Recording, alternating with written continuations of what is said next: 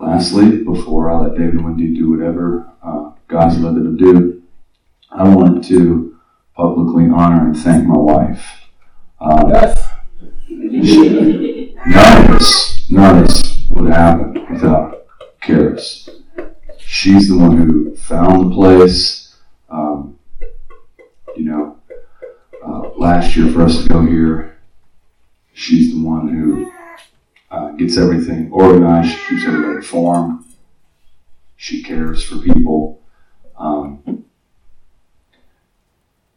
And this couldn't happen in the way it's happening now.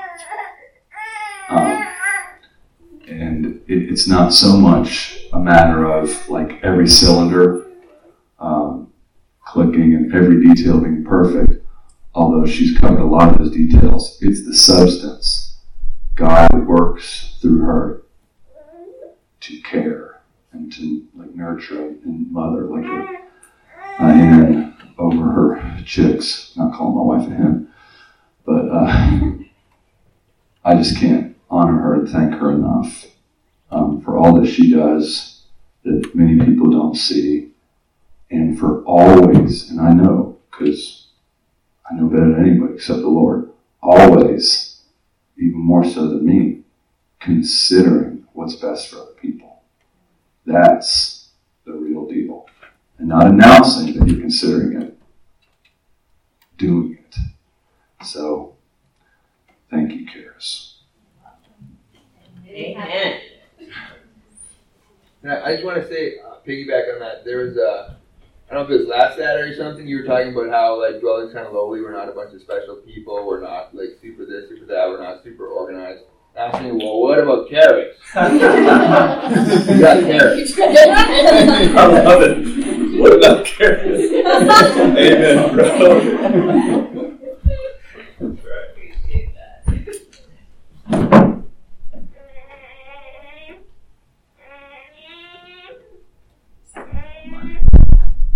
This is I just don't I'll say something to piggyback off of what Travis said with the authentic, which is very, very kind of you.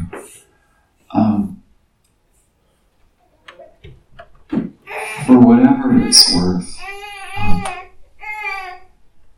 one thing that we have learned by painful experience is that, like, you're going to be a mess sometimes. We get to come here and look really good. It's like our lives don't always look that good. We have months of doubt sometimes, and days that we cry, and days that we fight and fight through stuff, days that we don't communicate well, days that, like, it's easy to get the impression that, like, and it's the misfortune of living at a distance. But, like, I don't know. If I could encourage you, it's don't let your judgments of yourself stop you from doing whatever the Lord says to do. And for trusting Him to hope that there's always more and always better. Does that make sense? It's really easy to get down on ourselves. Wendy and I both do that. We just do it differently. But it's like, encouragement is valid. It's good stuff. Thank you. I do think if there's an area where we're deficient in the body, it's legit encouragement. And I thank you for that. It really means a lot. You got some words. I'm not surprised.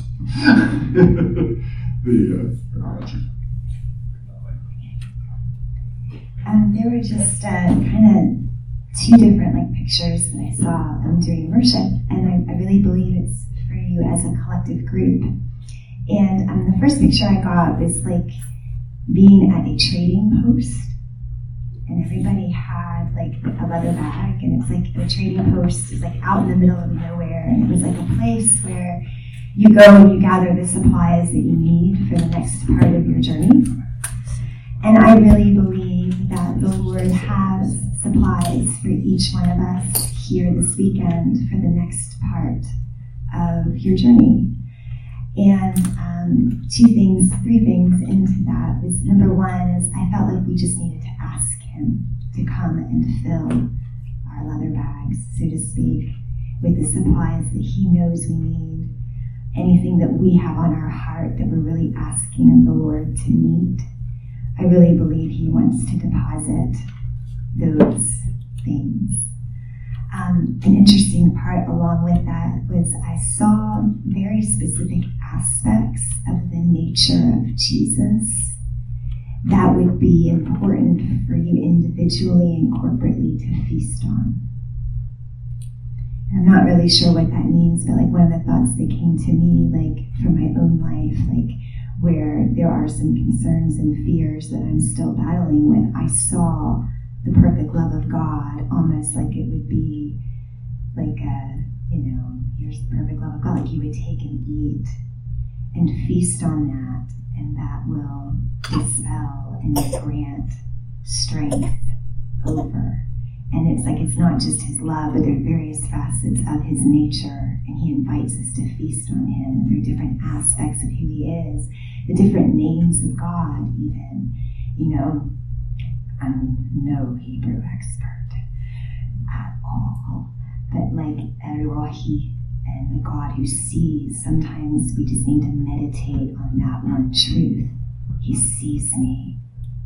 And it adds encouragement, it adds purpose, it adds strength to whatever we're walking in and whatever we're facing. There are numerous names in Scripture. Obviously, there are various facets of Jesus we can gaze on, but it's that whole, what we behold, we become what we behold. And the sense I had was that there's facets of his nature that we can behold and we become. And that there's specific aspects of his nature, individually, maybe even corporately, that you choose to behold that will really be formed in you, that you become, and that it's necessary. It's both an invitation, but it's also a provision for what is to come. And then also in that too, with like the trading post and like provision, I saw, and I've said this, I've even prayed this for some people, but I really believe this for everybody. Like I just see oil and a release of oil to help navigate and shift and go with the turns and the changes. Like I just sense that there are changes coming, and like the need for oil to be able to just flow through those shifts very effortlessly, where you're not striving and putting on something of yourself, but where you're able to receive from the Lord, and in what you receive from him, you're able to just flow in whatever those shifts and changes are. So I think I'm just going to pray along that, and I encourage you to pray as well, just concerning that word. So Father, I thank you for your kindness to us, and that you love to be our provider. You love to be our sustenance. You love to be our all in all. You love it that all of our fountains are in you. And God, I thank you for trading posts, so to speak, where we can come and receive and gather specific provisions for the journey ahead. And so, Lord, I just ask that whatever those provisions are for each person here and for dwelling as a whole, that those provisions would be released to them. That they would have in abundance the provisions they need for the next season and the next part of their journey. That they would have nothing missing and nothing lacking. And I even pray, Father, for the increase of hearts to serve. Like I see one having provisions that can serve and bless and add to another, and the multiplication of that happening. And so, Father, I just ask that you would fill up each one of our bags, so to speak. And I also ask, God, that you would give us a grace to gaze on you, to discover the aspects of your nature that we need to be feeding on, and that you would grant us the grace to feast on you, to behold you.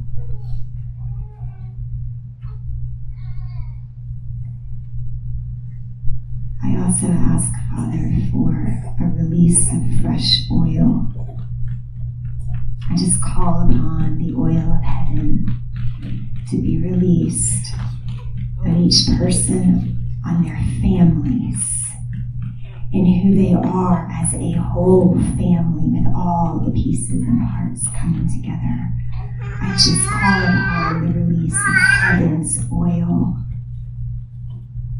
that the rough places be made smooth, the grace to abide and to flow, the grace to rest, to yield back, the grace to not try in the arm of the flesh, but the grace to abide in you and be led by your Spirit.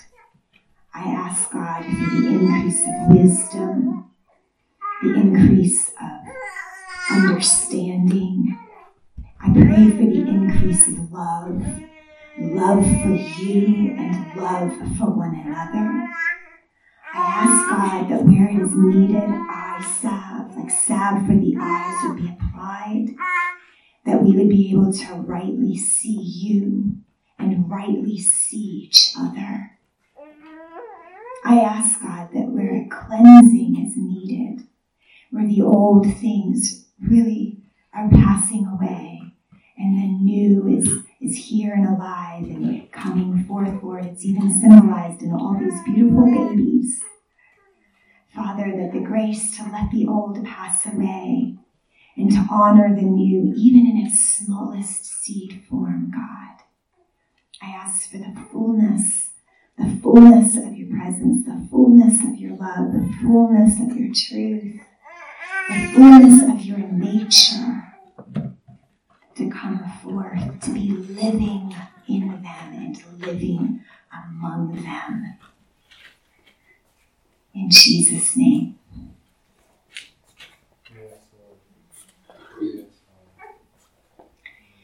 The other picture that I had was I saw worship, and I saw worship of the Lord parting the Red Sea.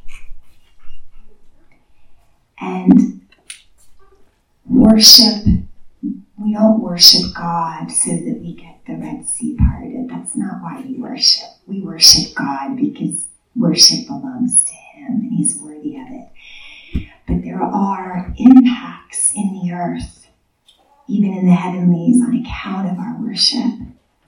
And when I saw, it was like this company of just people worshiping the Lord and it parting the Red Sea. What I had on my heart to pray is just to pray for your hearts, that God would enlarge your hearts and enlarge your spirits to be able to see Him more and honor Him more, and that your worship of Him would just continue to increase and continue to purify and to grow.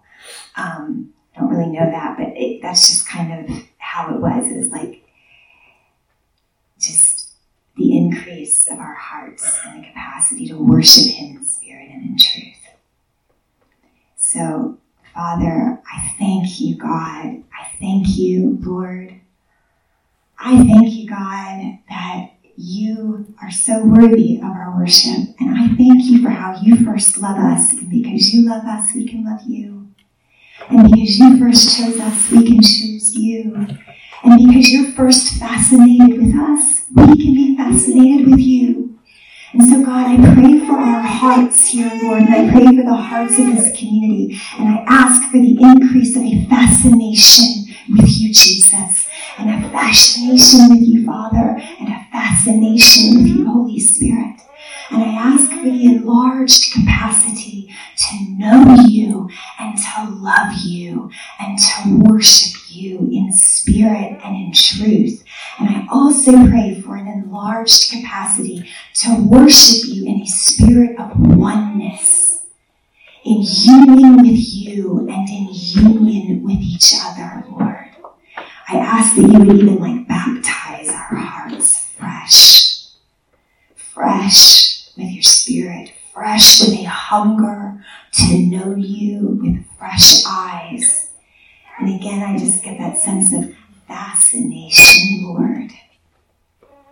And even I see it as being, as we behold aspects of your nature and aspects of your virtue and aspects of who you are, we become more fascinated and we grow deeper in our appreciation of you, even in that one aspect. And that our worship will enlarge and grow more in spirit and in truth because of what you show us of who you are. And so, Lord, I just ask that you would bless their hearts, you would bless their spirits, you would bless their souls to gaze upon the Lord and to worship you, Lord, wholeheartedly in spirit and in truth. And I thank you for what is proclaimed and released because of your testimony being proclaimed. In Jesus' name I pray. Amen.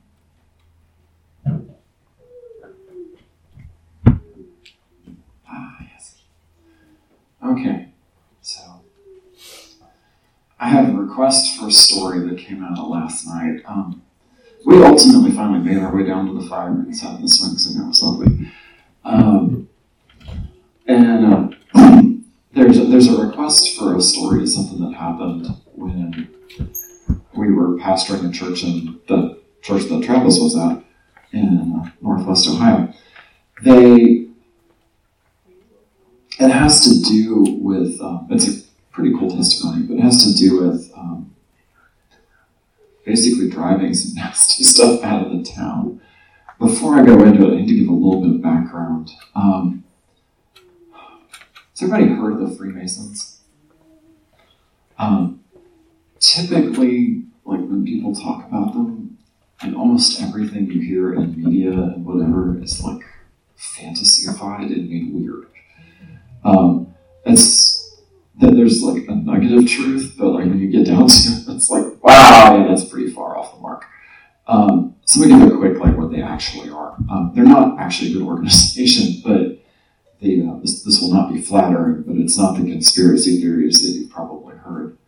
What they are is they'll describe themselves as a fraternity. They're a social club that just happens to be global. Any college will have chapters of a fraternity that may be on a whole bunch of different campuses. Only they establish themselves in cities, not on campuses. And they are a largely secret society in that all the ceremonies and all the stuff they do, they don't tell anyone, even their own families. That's standard doctrine for them, which is not spiritually healthy. They do have an official religious doctrine which goes something to the effect that all religions are roughly equal. And that all gods and spirits are roughly equal.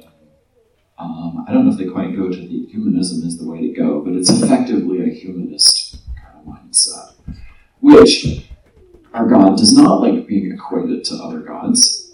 A brief reading of the books of Kings will give you a sense of that. And so, again, very spiritually unhealthy. They don't actually have, for the most part, a spiritual belief, but they want to, they want Muslims in the group, and they want every religion, and so they talk about religion, but it's all the same, and that's kind of the way they do that. The organization's been around for literally hundreds of years. They have a deep history. They've tended to attract wealthy people, so they have deep pockets, which is why they all have their own buildings, and they create service organizations. They have a lot of subsidiaries, many of them that give to charities. The Shriners is a Masonic organization, and they've literally built and funded the Shriners hospitals. They've done some good in the world. They also create a lot of spiritual jank for the aforementioned reasons. Most of the jank is on them personally. keeps on giving. They, in their ceremonies, if you do some research, you can get a hold of them. None of their ceremonies involve blood sacrifices or people getting injured. They're all more like liturgy spoken out loud. But almost all of them have their initiation ceremonies involve the person that wants to come in being blindfolded, and they go through a liturgy, and in their liturgy they'll have one person stand in for this false god and another one stand in for that one, and someone else recite a couple of scriptures and someone else a couple of verses out of the Quran. And they have a whole bunch of different levels to what they do. So there's a bottom level initiation, you get to learn some stuff, and then there's a second level and a third level. They call them degrees. There is a 33rd degree Masonry, Masonic level. There aren't actually 33 levels, though. There's 12. There's a great deal of nonsensical qualities to this. But what gets really, really, really nasty personally is to go into the organization, they take a whole bunch of vows to never share anything and to keep their vows on pain of death. Things like, I agree to have my body ripped apart with hooks. Vividly described stuff that they take as vows. Well, the power of life and death is held in the tongue, and those who love it will eat its fruit. They kind of mean it, and they kind of don't, but it still carries power over themselves. I found there's a lot of people that do deliverance ministry that end up, when they talk about dealing with stuff that's in someone's family tree and things that have issues and whatever else, Masonry comes up over and over and over again. Anyone that gets into that ministry is going to deal with helping people get free of Masonry, because for some reason, and I'm not aware of very many vows that have anything to do with family members. Most of them are personal. But it tends to fall on the children. Manifests a lot of specific health problems. Sometimes you can even follow the parents got to this level, therefore the children have these health problems. And it's the spirits behind it are, for something that seems like entirely a social organization, they're inordinately stiff and annoying.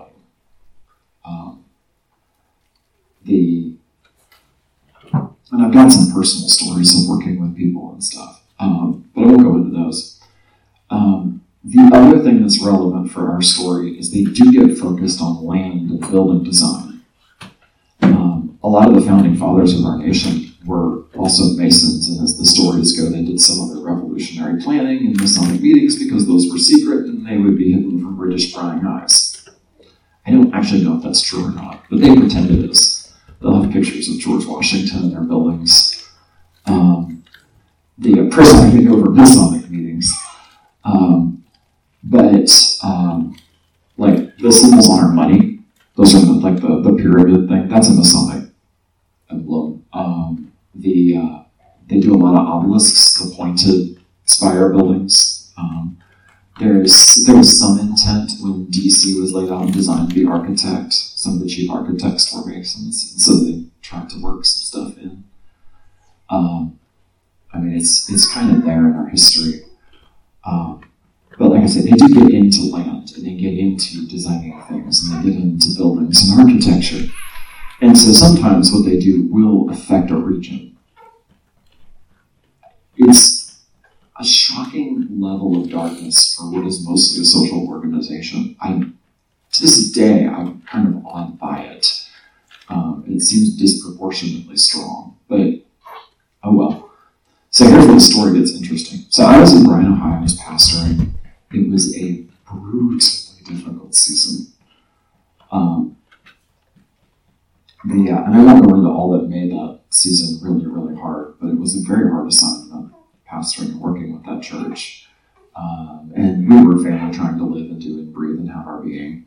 And the town had its own levels of oppression, not the worst I've ever seen, but between being exhausted and worn out from the church, miles and miles and miles away from our family and support systems and everything else, it was like, when you deal with the darkness in the town on top of that, it's kind of just enough is enough.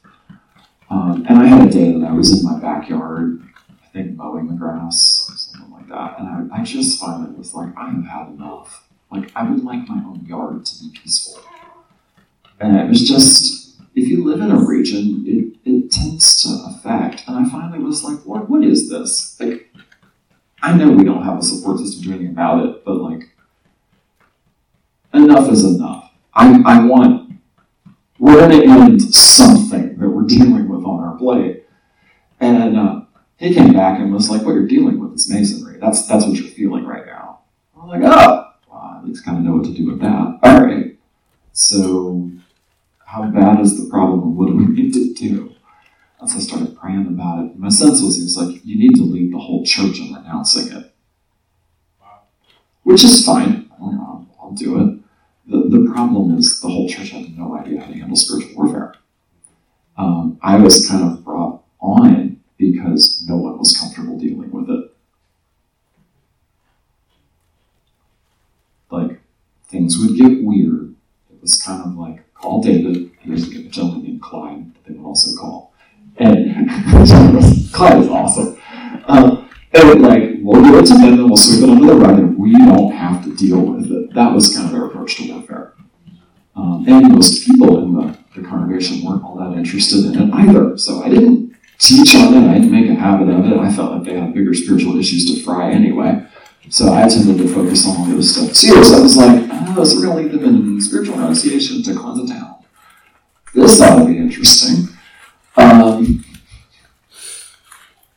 so I was like, oh, let me do some research. And because I don't like to just jump out completely on a blind word, I like to confirm it if I can. So I went and did some research. I asked around, tried to get some town history. Come to find out, that town had major roots for masonry. Like, it was at a time, like 50 years before, like one of the most popular organizations in town. Like, a huge chunk of the town used to belong to it. They put out large floats in every town parade and march in it. Like, I was like, oh, well, that explains the feeling. This is not just a minority. Okay. And then there was the lady I got all this off of was someone who's kind of loosely okay with warfare. Like, one of those that was like, had a toe into it once in a while and wasn't completely weirded out by the concept. Kind of look for those people when you can find them. And so I was asking her about this, and she was like, oh yeah, no, it was a real thing. She didn't know anything about masonry, but she like knew it was there. And I said, has anybody ever, that you're aware of in the church, any pastor ever spoken against it? She was like, no, half of them were in it. Oh, okay. Of course. She didn't quite phrase it like that, but that was the impression I got. And I said, so no one's ever really tried to like repent for and renounce this off the town? Oh, no, definitely not. Okay, check. This does need to get done. So then I spent like another week praying about it and decided I would do like a 2-part teaching. One was like really understanding how oppression gets formed and how it gets claws into people. Because they just didn't know. Generally, what I tell most believers is like, if you'll just do what God says to do, you'll be free from 99% of it. It's not really an issue. Unless you're led to go confront things, it's not an issue. And I don't think most people are really like drawn into that, and I think that's fine. I get to be, but sometimes I'm weird, so that's okay. So I was like, well, let's do that side. I did the introductory lesson, and they were like, doing headlines. Wow, it's really interesting. Okay. And for them, that was Sunday. They went home. I said, next week we're going to do something like this. And they're like, all right. So they all come back the next week. And I did a little bit more detail on some of that. Just this is what masonry is, and this is why it's unhealthy. And they were like, and you could see them like, okay. And I said, here's what has not been done. This has been so embraced by the town, it needs to be like formally renounced by more than just yours truly. So if you're willing, this is what we're going to do. And you can get the information of like what their specific vows are that they do for their ceremonies and whatnot. And so I went through and I dug all that up. And there are people that specialize in this, that write pronunciations, so you can just kind of hit all the details. Sort of like a sinner's prayer, but it's like, and here we go. So I went through one of these, and I just was like, we're going to do this like the children of Israel did when they would reread the law. And I would say amen at the end of this. If you agree to say amen, if you don't, just be quiet, and we'll love you anyway. And they were like, cool. So we went through and just, here's a chunk, renounce it. Everybody said, amen. There's a chunk, renounce it. Everybody said, amen. You could feel the presence of God. Like, it was really powerful. Just the sense of the whole thing. Get through, we do 2 services of this. So the whole church, official like 200 people that have now officially renounced things on a small town, which is marvelous. Yes. Here's the testimony comes. That's 2 testimonies. One is they didn't drag me out and stone me. The second part, though, or call me any weirder than they already did. The second part, though, is that we had a guy, this is Dave, isn't Dave in the church, who, he pipes up and he's like, the leader of the Masons is, and he says the guy's name. I don't remember the guy's name to this day. And Dave had connections to a few other churches in town. A lot of us did, but in particular, I think it was the Presbyterian church that this guy was attending. And the guy had recently come down with, I believe it was stage 4 brain cancer. And he was like, since we've done all this renouncing, can we pray for him? I was like, I think that's a marvelous idea. So yes, so I was like, all right, Lord. So we prayed for the guy and asked the Lord to heal him and asked the Lord to deliver him from masonry. Not like beat him over the head masonry bad, but just to pull him into really walking with God a lot more and really tracking useless stuff less. Kind of be gentle with him, Lord, kind of prayer. A few days later, I'm getting stuff done around the house, and Dave comes to the door. He's like, Pastor Dave, you won't believe it. I'm like, what? What's up? He's like, really good we prayed for? Yeah, he just went to the doctor. Cleared. Brain cancer gone. And this is the part that was really cool. He knows it was Jesus, and that's all he could talk about. Wow, awesome. Yes. So we told the church the next week. And I said, please don't bug the guy about everything we did, but God is good. Yes, that's the story. That was a good day. And truly, the town felt a bit lighter after that. It was kind of nice. I could mow my grass mostly in peace now. That was a good day. I'm sorry. Yeah. Okay. I stare at long enough. That's something. No, I'm not gonna do that.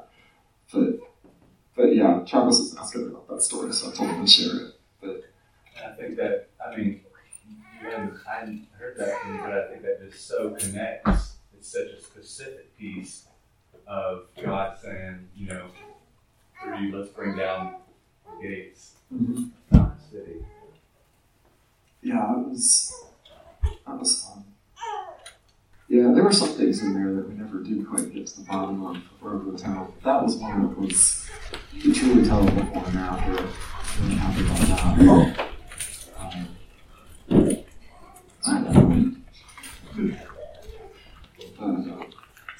God is fun. I don't really have much else. I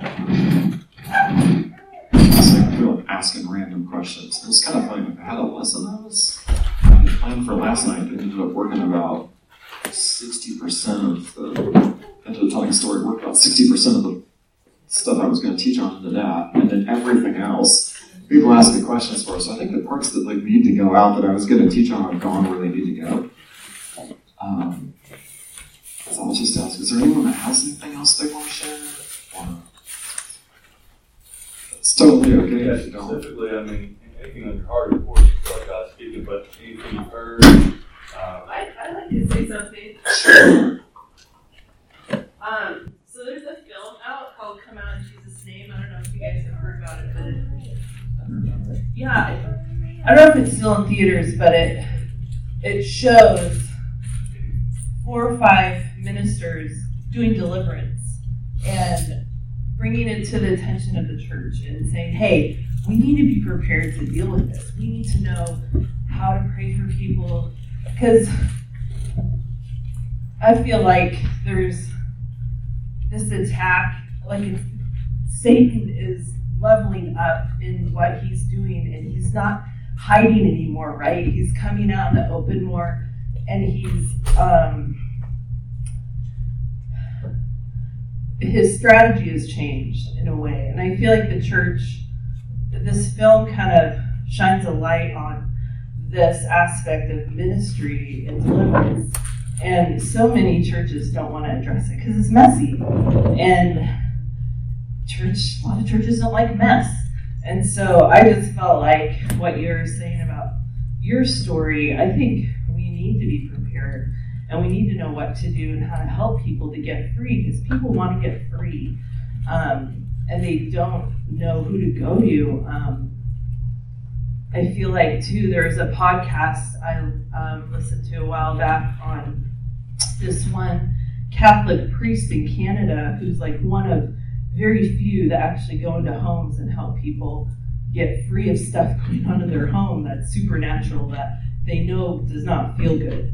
And he was just like imploring the church to wake up to this need, this very real need that this warfare aspect of the spiritual realm is very real, and we need to know how to pray and how to know that we have authority in the Lord. Like, he's given us the tools, he's given us the authority here on earth to know how to pray and to just not mess around and to acknowledge it. Because if we don't acknowledge it, Satan is happy. He can keep moving and keep destroying lives and destroying people. And so, I feel like there's a big need, and we need to be aware and acknowledge it, and to not be afraid of the mess, because we want to see people set free. And the after effects is so worth going through the mess. To have people have that freedom is just amazing. A couple of things that might be worth noting. If you want to get a really good, encouraging set of videos, just thinking of this. Anybody ever heard of this video called Finger of God? Yeah. If you haven't, look it up. The guy that made it did 4 of them. But he was like, it started with like a random sign of wonder that he saw. He was like, I didn't know God did stuff like this. Let me do some research into what else is going on in the world. And the Lord literally takes him all over the world in between the 4 videos. He makes one and documents it. This is what I saw. This is what God's doing. This is what he spoke. And you get the sense that his life was very changed by that experience. But he gets into one where he starts doing some stuff on deliverance and what's going on in the world and the power of God. And it's cool. I will warn you, the latter couple of videos start touching on really deep issues. Maybe screen them before you show your children. The first one in particular, my kids grew up looking at. Just Gracie and Samuel did. I don't understand how that. I remember this. I have a Yeah, but they're really encouraging. Something else though about demons is worth keeping in mind if you're going to ponder this and what goes on in the earth. They're beings that rebelled against the Lord and are totally cut off from Him. You know, Jesus said of the devil, who's the father of lies and the truth is not in him, literally does not have the truth, believes his own hype. They're the most deceived beings in existence. That doesn't mean they're not potentially dangerous, but they're not quite what we think of them sometimes. But something the Lord kind of showed me once, and I've really come to believe this is true. All life and light and healing comes from the Lord. Like, being regenerated is a work of Christ. They don't have access to that. Tactically, this makes life very bad for them. Because through the centuries, warring against the church will wear them out. And I believed this for a while. Had an interesting confirmation of this. We went to Italy with a guy, just like a mission trip. Mostly we followed him around and taught. But what was really interesting to me is we were going like all over Italy. The place, by and large, is peaceful and clean in spirit. People have their issues. People have their own strongholds. The place isn't, it's not like so clean you want to eat off it kind of clean, but it's cleaner than the States. Cleaner than some churches in the States. And I was like, how is this possible? They've got like the most deep-seated religious spirit ever. Vatican City. They've got horrible history of bloodshed. Reading Italy's history is like a who's of people that were killed or killed people. You've got Rome exporting the Pax Romana. I mean, it's like how is this possible? And I was like, Lord, what's going on? He's like, well, yeah, you've also got 2,000 years of mothers and sons and grandmothers praying for their families. Christianity, the real thing, has been here too for 2,000 years. You think that's not going to have an impact?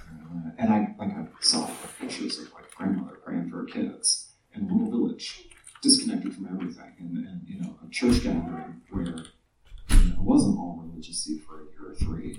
It's like just there's genuine faith and genuine stuff. Even sometimes people under great bondage will still seek the Lord. It's wearisome for the demonic. And a lot of what will be over that land isn't nearly as strong as it would like to be anymore. Which I find absolutely fascinating. And I thought of it as like, we've got all these people that came here from religious persecution or serious prayer words. It's like, but we only got about 400 years of history. Has a lot been done? Yep. If you think about what used to be here, it was pagan Indian tribes. The history books gloss over how nasty some of their practices really were, that they kept as culture. I have a lot of respect for the Native Americans, but it doesn't do us any good to spiritually gloss over the significance of what was there. We had 2,000 years of that, probably longer. Maybe more like 5 or 6, I don't know, long period of time. And then, of course, we've imported, mess from other nations and whatever else here at the same time. There's been plenty to fight over. Keep praying. The church will eventually wear it out. It's not a bottomless fight. The enemy's resources are not infinite. It's not just that if you cast something else, it goes somewhere else and causes trouble again. It sustains damage in the casting out process and goes somewhere else weaker to cause trouble again. They're persistent, but they're not infinite. We, on the other hand, serve a God who is infinite.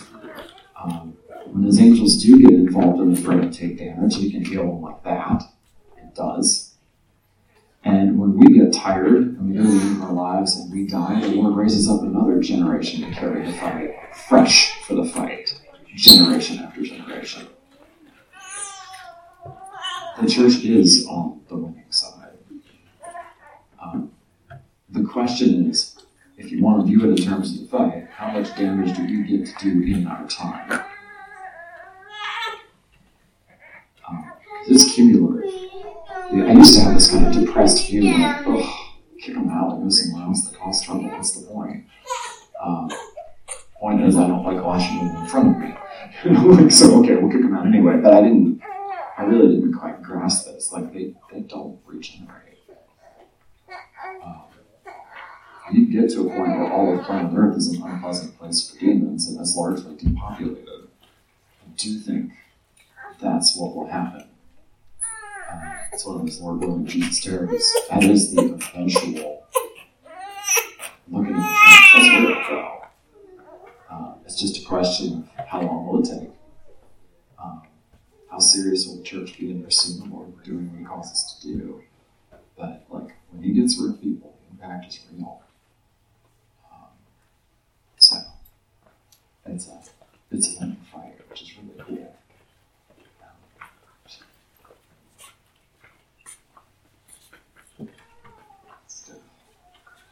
Other thoughts?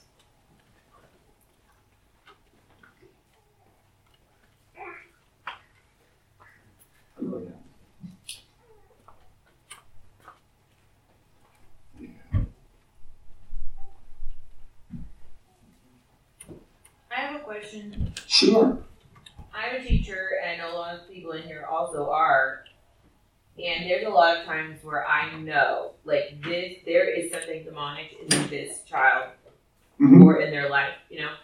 And I always want to be careful how I'm praying because, like, I don't want to do, like, I don't want to.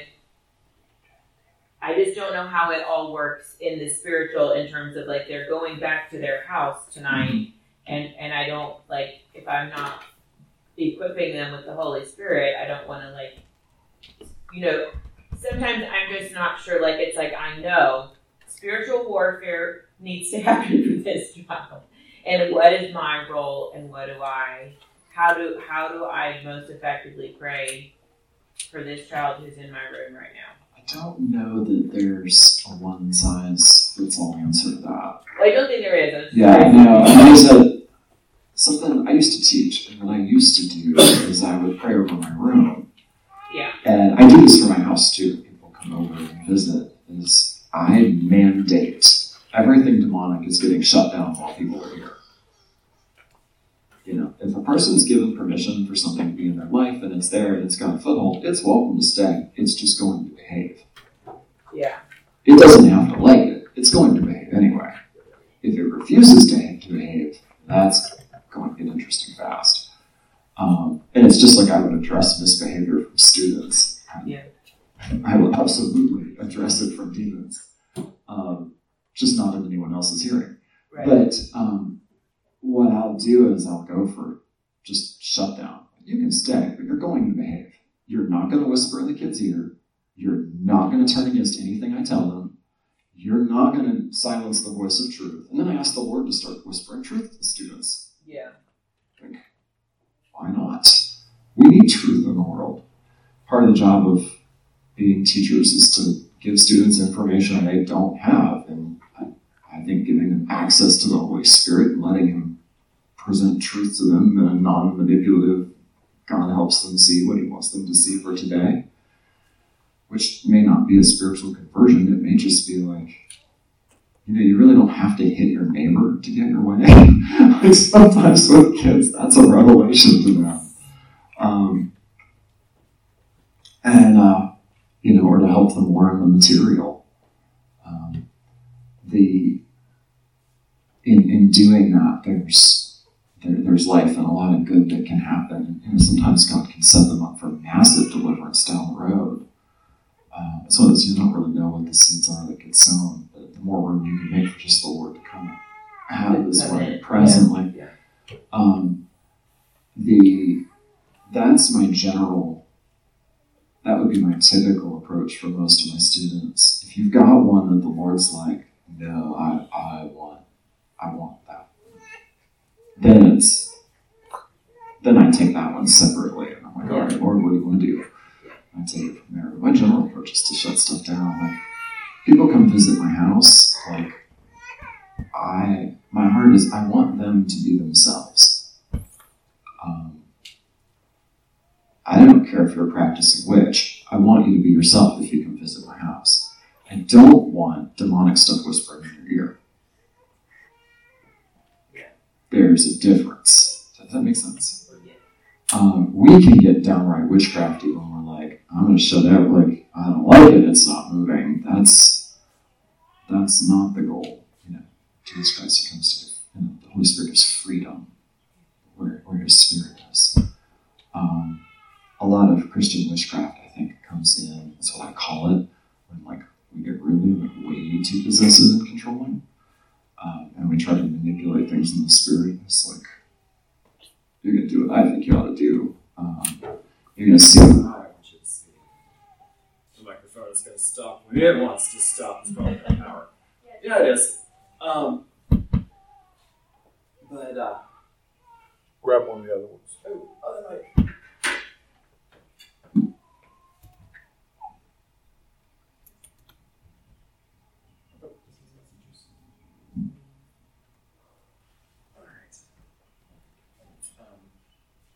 So I'll just keep talking and turn it up.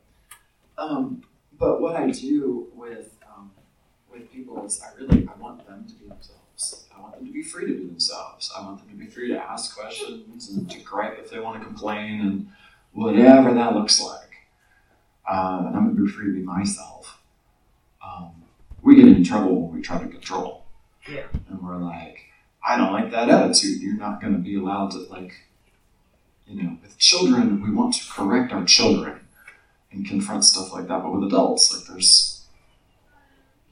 I don't have a right to make you feel something. That's not okay. It just kind of makes some sense. There's a principle here for all, but that's kind of how I handle that. My favorite student, coincidentally, my actual personal favorite student of all time when I was teaching high school, was a practicing Wiccan. I had more fun chatting with her than anyone else in the class. Next in line was her best friend, who was a committed Christian. Third in line was their sort of, in their own set of friendship, was a girl who was an atheist. So, it was a really entertaining group in my classroom.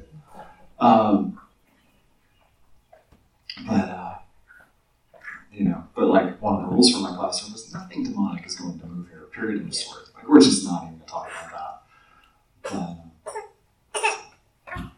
What you got? I'm assuming that this, some of these sort of ground rules and that sort of thing aren't things that you do, verbally in the context of, with the people that are... No, that's stuff I'll pray before anyone arrives.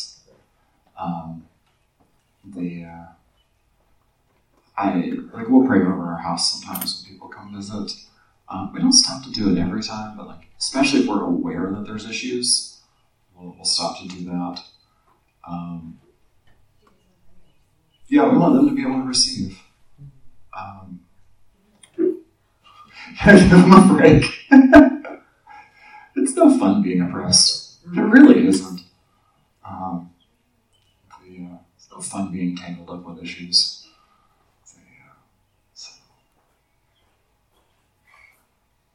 What's your life story?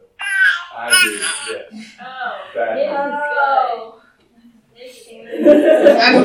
What story are we telling? The one where you saw the spirit. and the kid, and the demon with the kid. Oh my goodness. You know what I'm talking about? Yeah. See, you're more interested than you realize.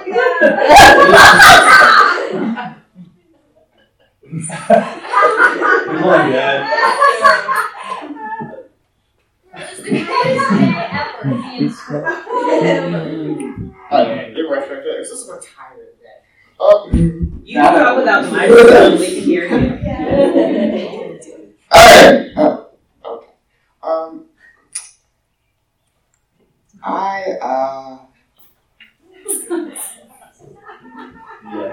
In middle school, 8th grade, I just kind of got back from a nice trip where I encountered the Lord a lot, and I decided right then and there that I would be heading into all demons. And so, Always a wise decision. I went in, I waited a day because I kind of thought,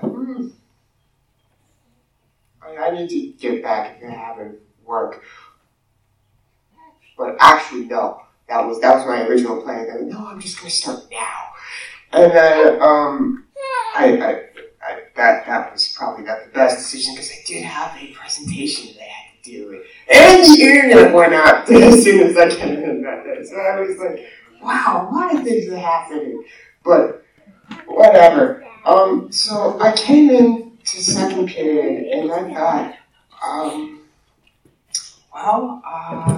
which I see probably with my school and middle schooling in general, it's a breeding ground for minor demons because, like, middle schoolers are very impressionable and they all want to be basically the same thing, and so all the demons have to do is they influence the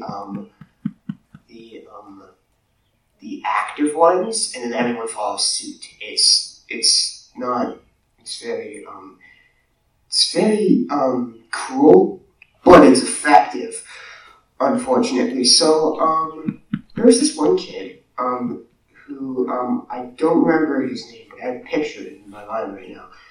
But he was getting tormented by a demon, and he really constantly walked around with this nervousness. You know, he was, and I knew immediately, he's not meant to do that. He's not meant to be paid or, like, throttled down. So, like, there was this minor demon that was just on him, whispering in his ears. Like, I whacked him out. I literally just whacked him, like, no, you go away now. And, and I was like, okay. You should specify. Not physically.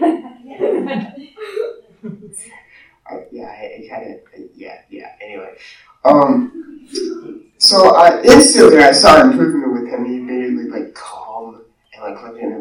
And he was in my group project, which we presentation, which unfortunately they did not choose the best decisions because they gave me the most important part of the presentation, even though I knew the least about the project because I was out a couple days. But whatever. He, through the entire presentation, was devoid of all nervousness, and, like, compared to everyone else, it was like an instant, like, wow.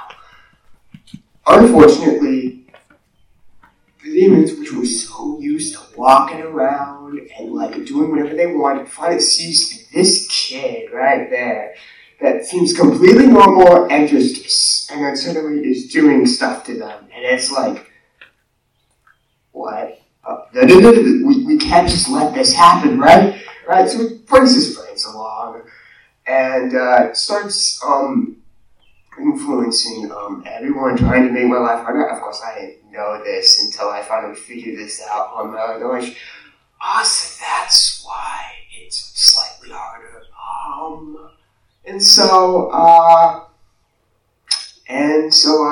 I effectively went into the lunchroom, and they kind of tried to surround me and do stuff to me. I didn't let them.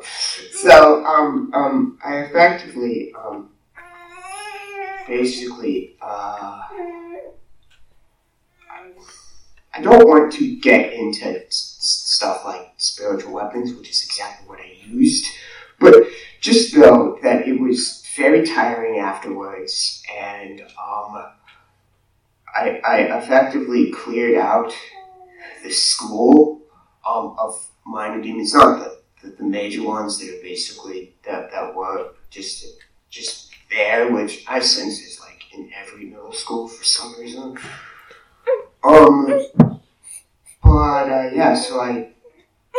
So I did all that, and it was fun. And then after science class, I was like, I wrote fourth year, and I was like, wow, this is tired. I feel pretty awesome. This is tired.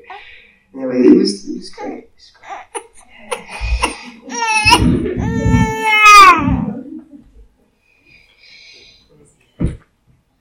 I'll fill in a couple details.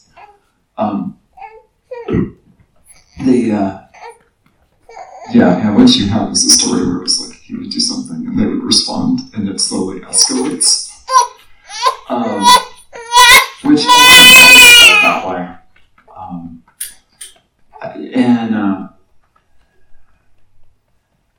In terms of spiritual weapons, you can get kind of weird with this, but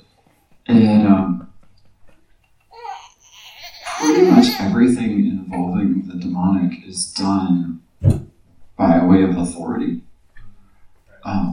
So if you have authority, you can issue a command. And anything you have authority over doesn't get a whole lot of choice but to obey. And then if they still resist, then you can call on resources to enforce. It's pretty much like it works in the natural. And one of the things, if you can, some people naturally see stuff in the spirit or perceive. Others, they don't function as much that way. Wendy doesn't tend to see as much. She'll hear words from the Lord.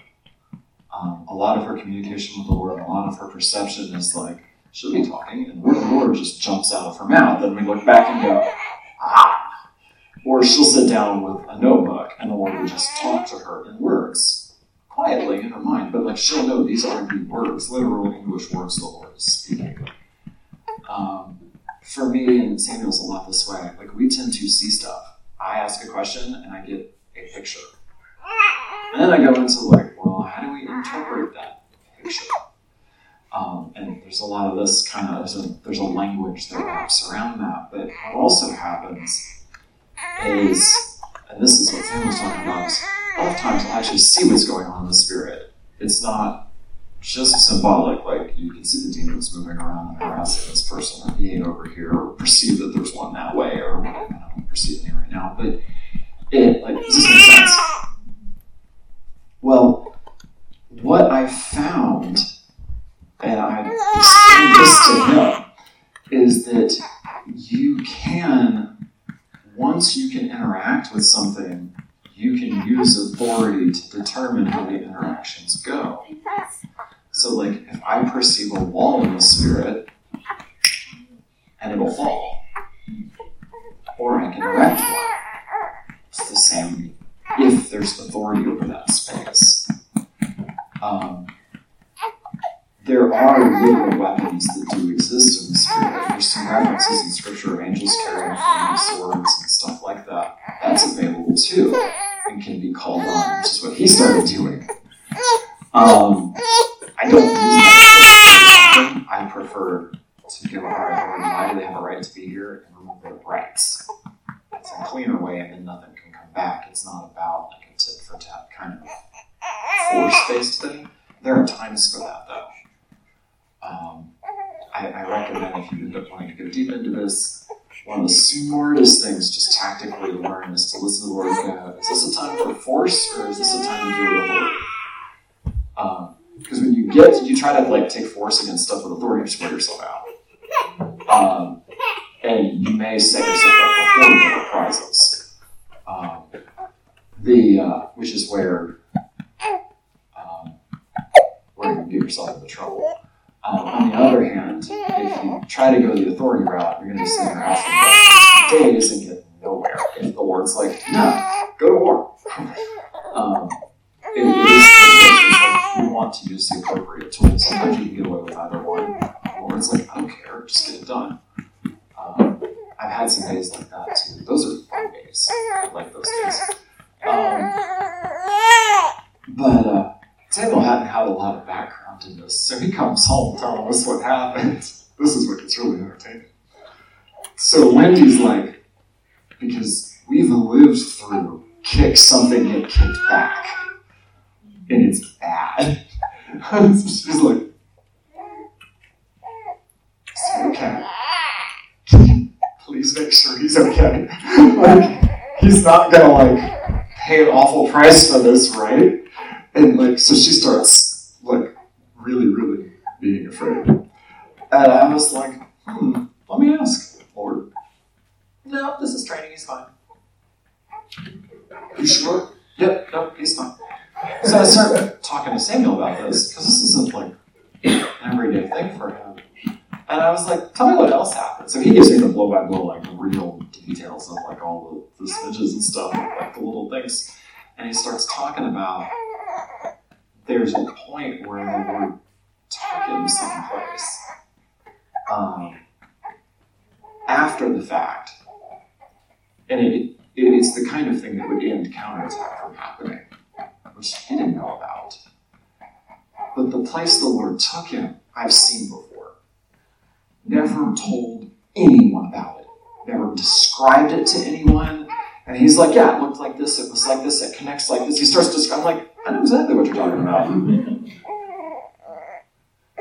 Quick back at Wendy. He's fine. He's good. That was the Lord. And that was a fun day. It was the funniest thing to hear. Yeah, he was like, I had a great day. Dinner conversation. What? I saw this demon on the kid next to me, and I just took a sword and I just knocked it off of him. And I was like, what? And the kid was great. Oh, but then 3 more demons saw what happened and decided to come over me. So I asked the Lord for this, and the Lord gave it to me. And so then I did this to them. It's almost a continual story of excellence. Story of like his whole day was spent seeing in the spirit and operating in the spirit. And I was Operate the spirit, eat lunch. Operate the spirit for class. Operate the spirit for presentation. Operate the spirit to homework. And the dynamite. I was just like, oh my goodness. And then the whole thing was bad, and the Lord took me to this place in the spirit, and and that's the whole thing. They're all playing to get me back into it. It was wild. And they all looked at, why is he here? What is he? Demons are not half as smart as they pretend to be. David, what in the world is going on? This is your fault. Oh my goodness. He's an 8th grade. And that's just dumb. And of course, all these years I've been praying, oh God, let your purpose awaken him and let him see. You know what I mean? And then like here's the manifestation of my prayer. And I'm like, so I'm like, this is like a dog that caught the car. Now what do we do with it?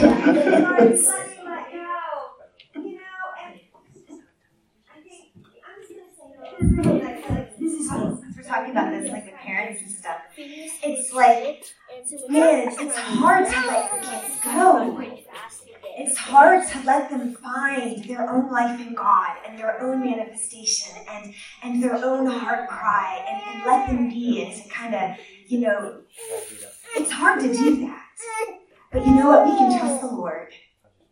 And we can trust him no matter what the season is. And it's like, I really believe many years ago the Lord told me, especially when I was pregnant for Gracie and Sam, this was when they were kids, and I think it applies to many of the kids here, that they're a generation of encounter. That like God has decided that he's going to be encountering that generation. And so the manifestations in their lives are going to be unique and different and what God has for them. And I think one of the best things that we can do is make room for who they are and to make room for their encounter with the Lord and to make room. And I've not been a great example of that. It's what I'm learning because the last thing I ever expected from Samuel at that point in life is, yeah. And I was like, really? Like, you decided this over the weekend? He's like, oh, yeah. I'm like, okay, well, good. Lord, give us wisdom. And then I was like super thankful for this one here because I'm like, I'm so glad you see in the spirit because I don't. And I have no idea how to steward this in his life. But I'm so grateful that you do. And so there are different portions and different parts that we have the anointing and the authority from the Lord to steward. And that's not only for our own children, but that's for other people too, as God brings them to us. Like there's certain authority we have.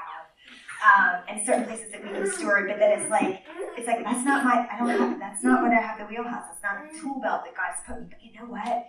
God's given this person the tools for this, and that's where it's so important to build a relationship and to build a knowing and to build a connection. And I can honestly say, just even within our own family, one of the things I was sharing yesterday about, do you want the truth or do you want an appearance? And one of the things that the Lord was highlighting is like, do you want true connection in your family? True, genuine relation knowing, or do you want appearance? And like one of the things that we've really been working and seeking to cultivate in our family, and it's hard because we all have our stuff and issues and this and that, but true, genuine connection, because it's the connection that allowed us to have that conversation. It was the connection that allowed Samuel to share when we're sitting at the dining room table, the kitchen table actually, and like, okay, how was your day? And he's like, wow, well, I had a great day. And has this like real mischievous look on his face. I'm like, really? And then he starts talking, and I'm like, oh, okay. But it's like, I think that's the power in knowing each other, and that's the power of connection, and that's the power of being able to give people room to be who they are and to be where they are. And I have to be honest, my kids are not always where I want them to be.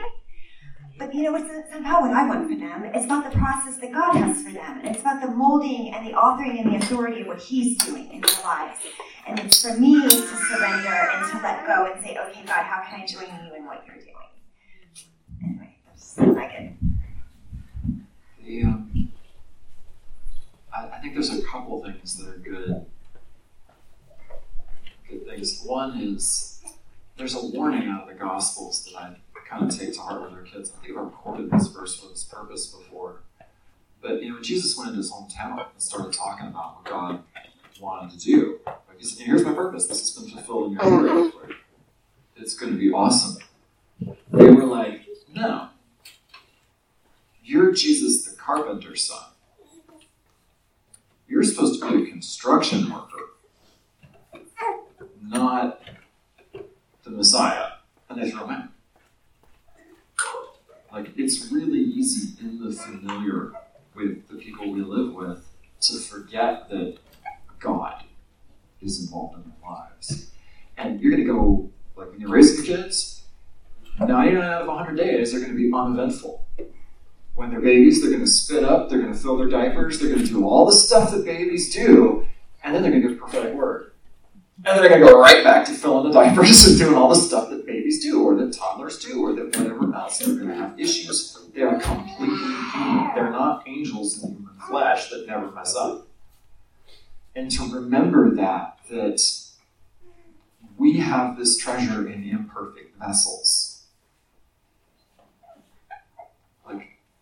That demonstrates the power of God. The other thing to keep in mind, and this is one of those it's easy to get offended over, is I lived this one. I had a deep desire for encounter. When I was in high school, I was like, Lord, I want to know your voice. By the time I had gotten to the end of high school, I could count on one hand the distinct number of times that God was trying to communicate with me. I spent hours in prayer, tons of time reading the Bible. In terms of terrible batting average for encounters, I was pretty darn good at it.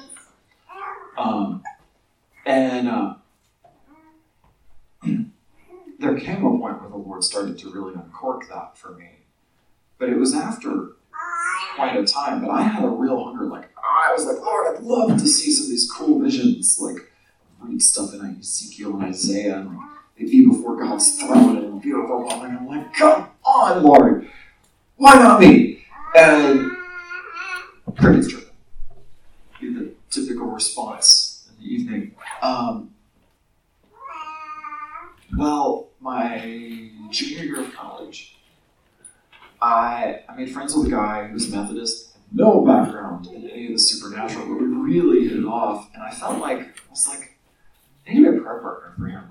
We should just get together once a week and pray for each other. We both were yeah, we should do that. And so we started doing that.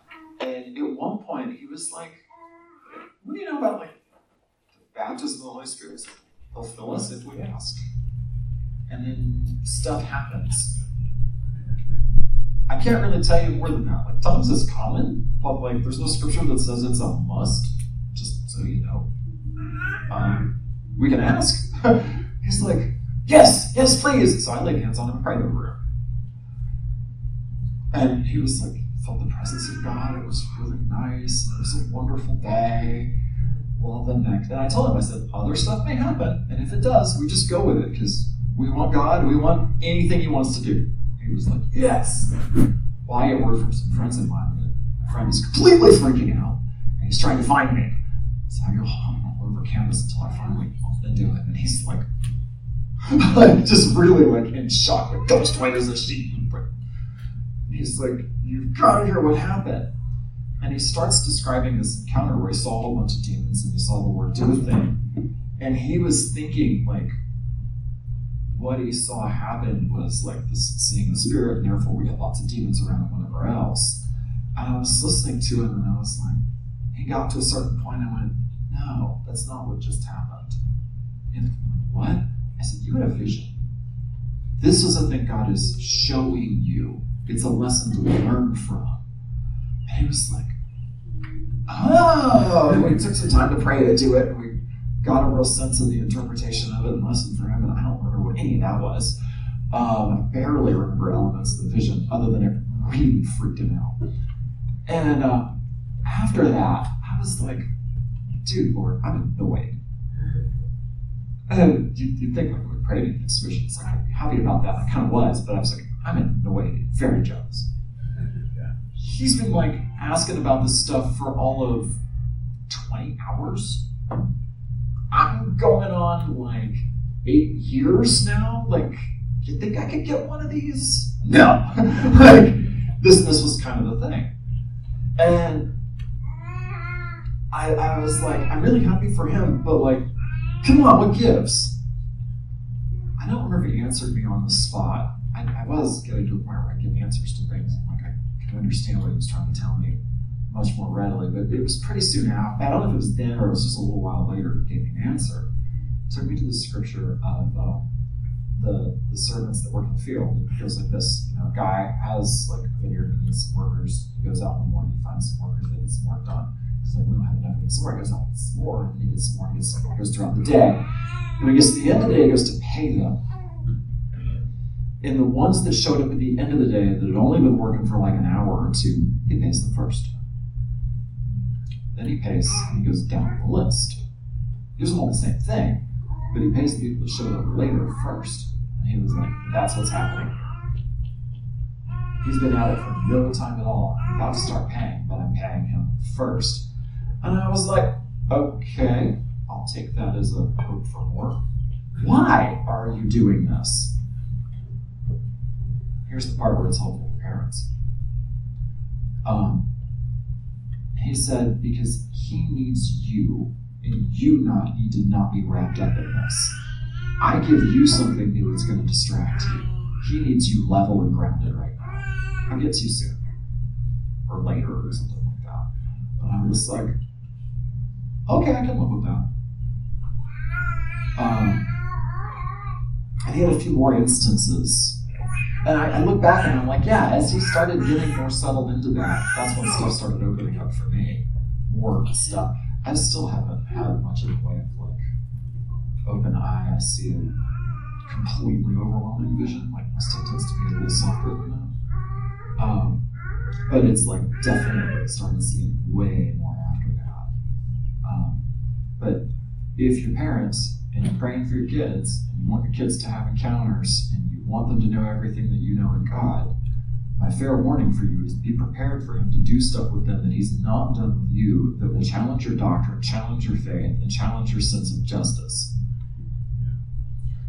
He's not real enamored with our clever definitions. And he'll use your kids to confront them. And the challenge is going to be, can you go with it? Can you be the level parent who loves your child and encourages your child to pursue the supernatural, to pursue the Lord, and to walk with the Lord, and grants them some grounding and wisdom in it, helps them discern what's going on, keep the flow going and not turn it off.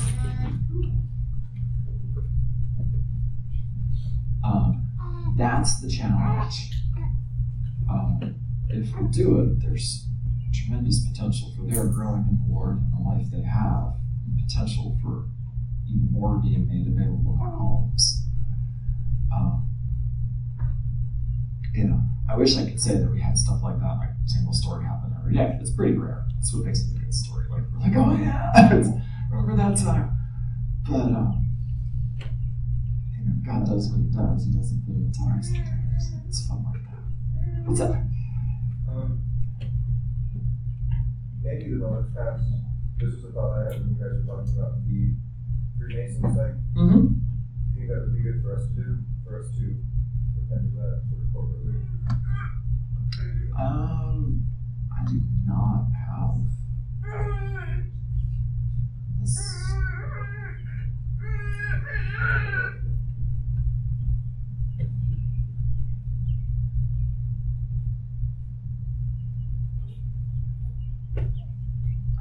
maybe what I would say is, do any of you knowingly have it in your families?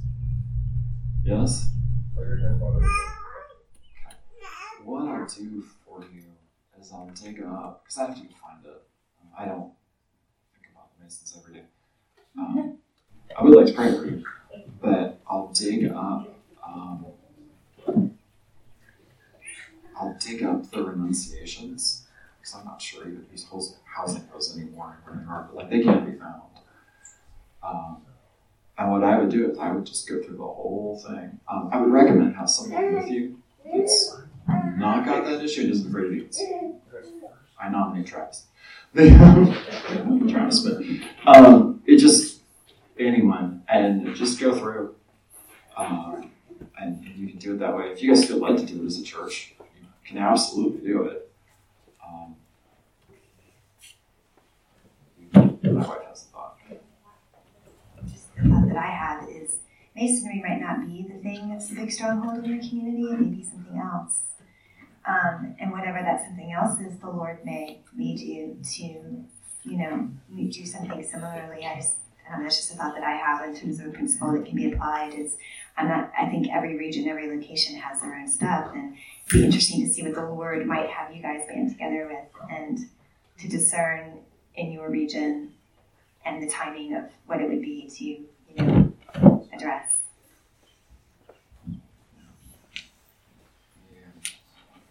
I would absolutely recommend doing it personally, though. Yeah, if you know you got it, or if you have that, I feel like this applies to me somehow. It can be dug up. It's not hard. It's one of those things that deliverance ministers have been doing so long and so much that it's almost routinized. And thankfully, basically, that you can almost just follow the formula. This needs to be renounced, and this, and this, and this, and this, and the authority structure's gone. That's one of the nice parts about it.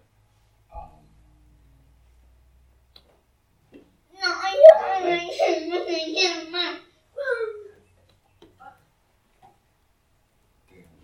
was gonna say, there's some other issues, really pretty good. All right, well, let's go on. Masonry's pretty simple.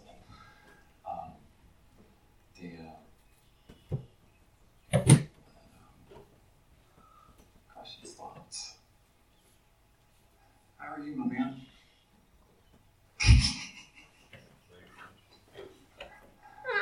We closed with prayer one last time. Okay, we got a thing.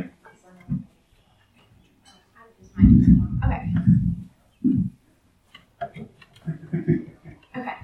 So, I was going to say this before Samuel into his story. In terms of classrooms with demons and stuff like that, I'm in theater, so I interact with a lot of students who have a lot of mess, demonic. It's, in general, that atmosphere in the performing arts is very messy spiritually.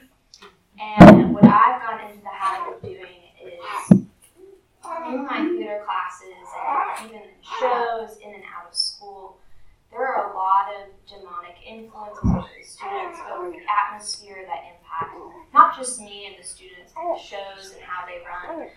And what I've gotten into the habit of doing is, I'm very thankful that I can see a lot of stuff, and I have a very good sense of feeling, and I can really see how things interact. And I've gotten into the habit of telling them when I'm in the room, or when I'm in the show, or when I have any part in the atmosphere, I tell them you can't work in this area.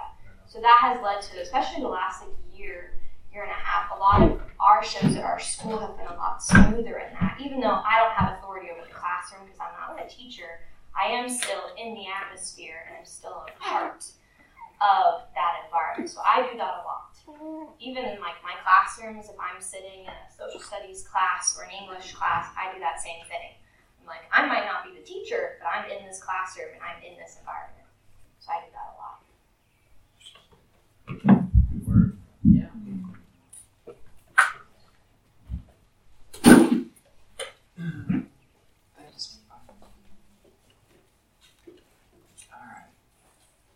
Well, Father, I thank you for what's been a really fun weekend.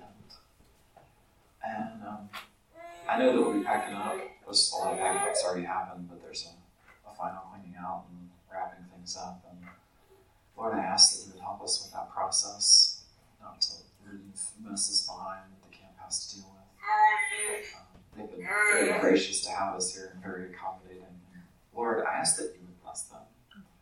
Bless Robbie and his family, bless the campgrounds, all this kind of stuff, that this would be there for others and minister to others here. And it just be good that way, Lord. And Lord, I ask that you help all of us to, when you have a weekend like this with a lot of stuff happening and things going on, you would help us to treasure and remember the things that are important for us personally. That we could chew on those and process those and let you just unpack them over the coming days, weeks, months, and years. That the value, you would get your full way in our hearts, in our lives, and in our families, and in our communities.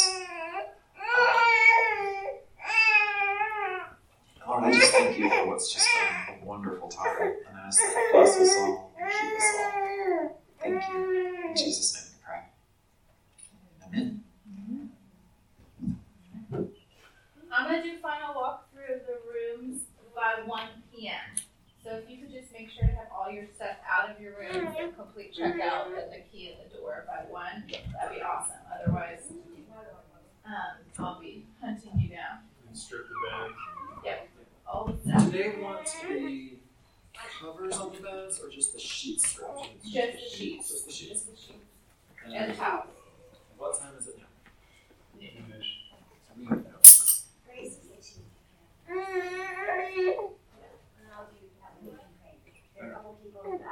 I really want us to pray.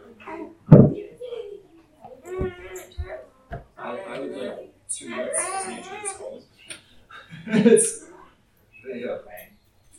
And then, do you want to hear anything? Say what? I think it'd be great to see here. Yeah, that makes sense.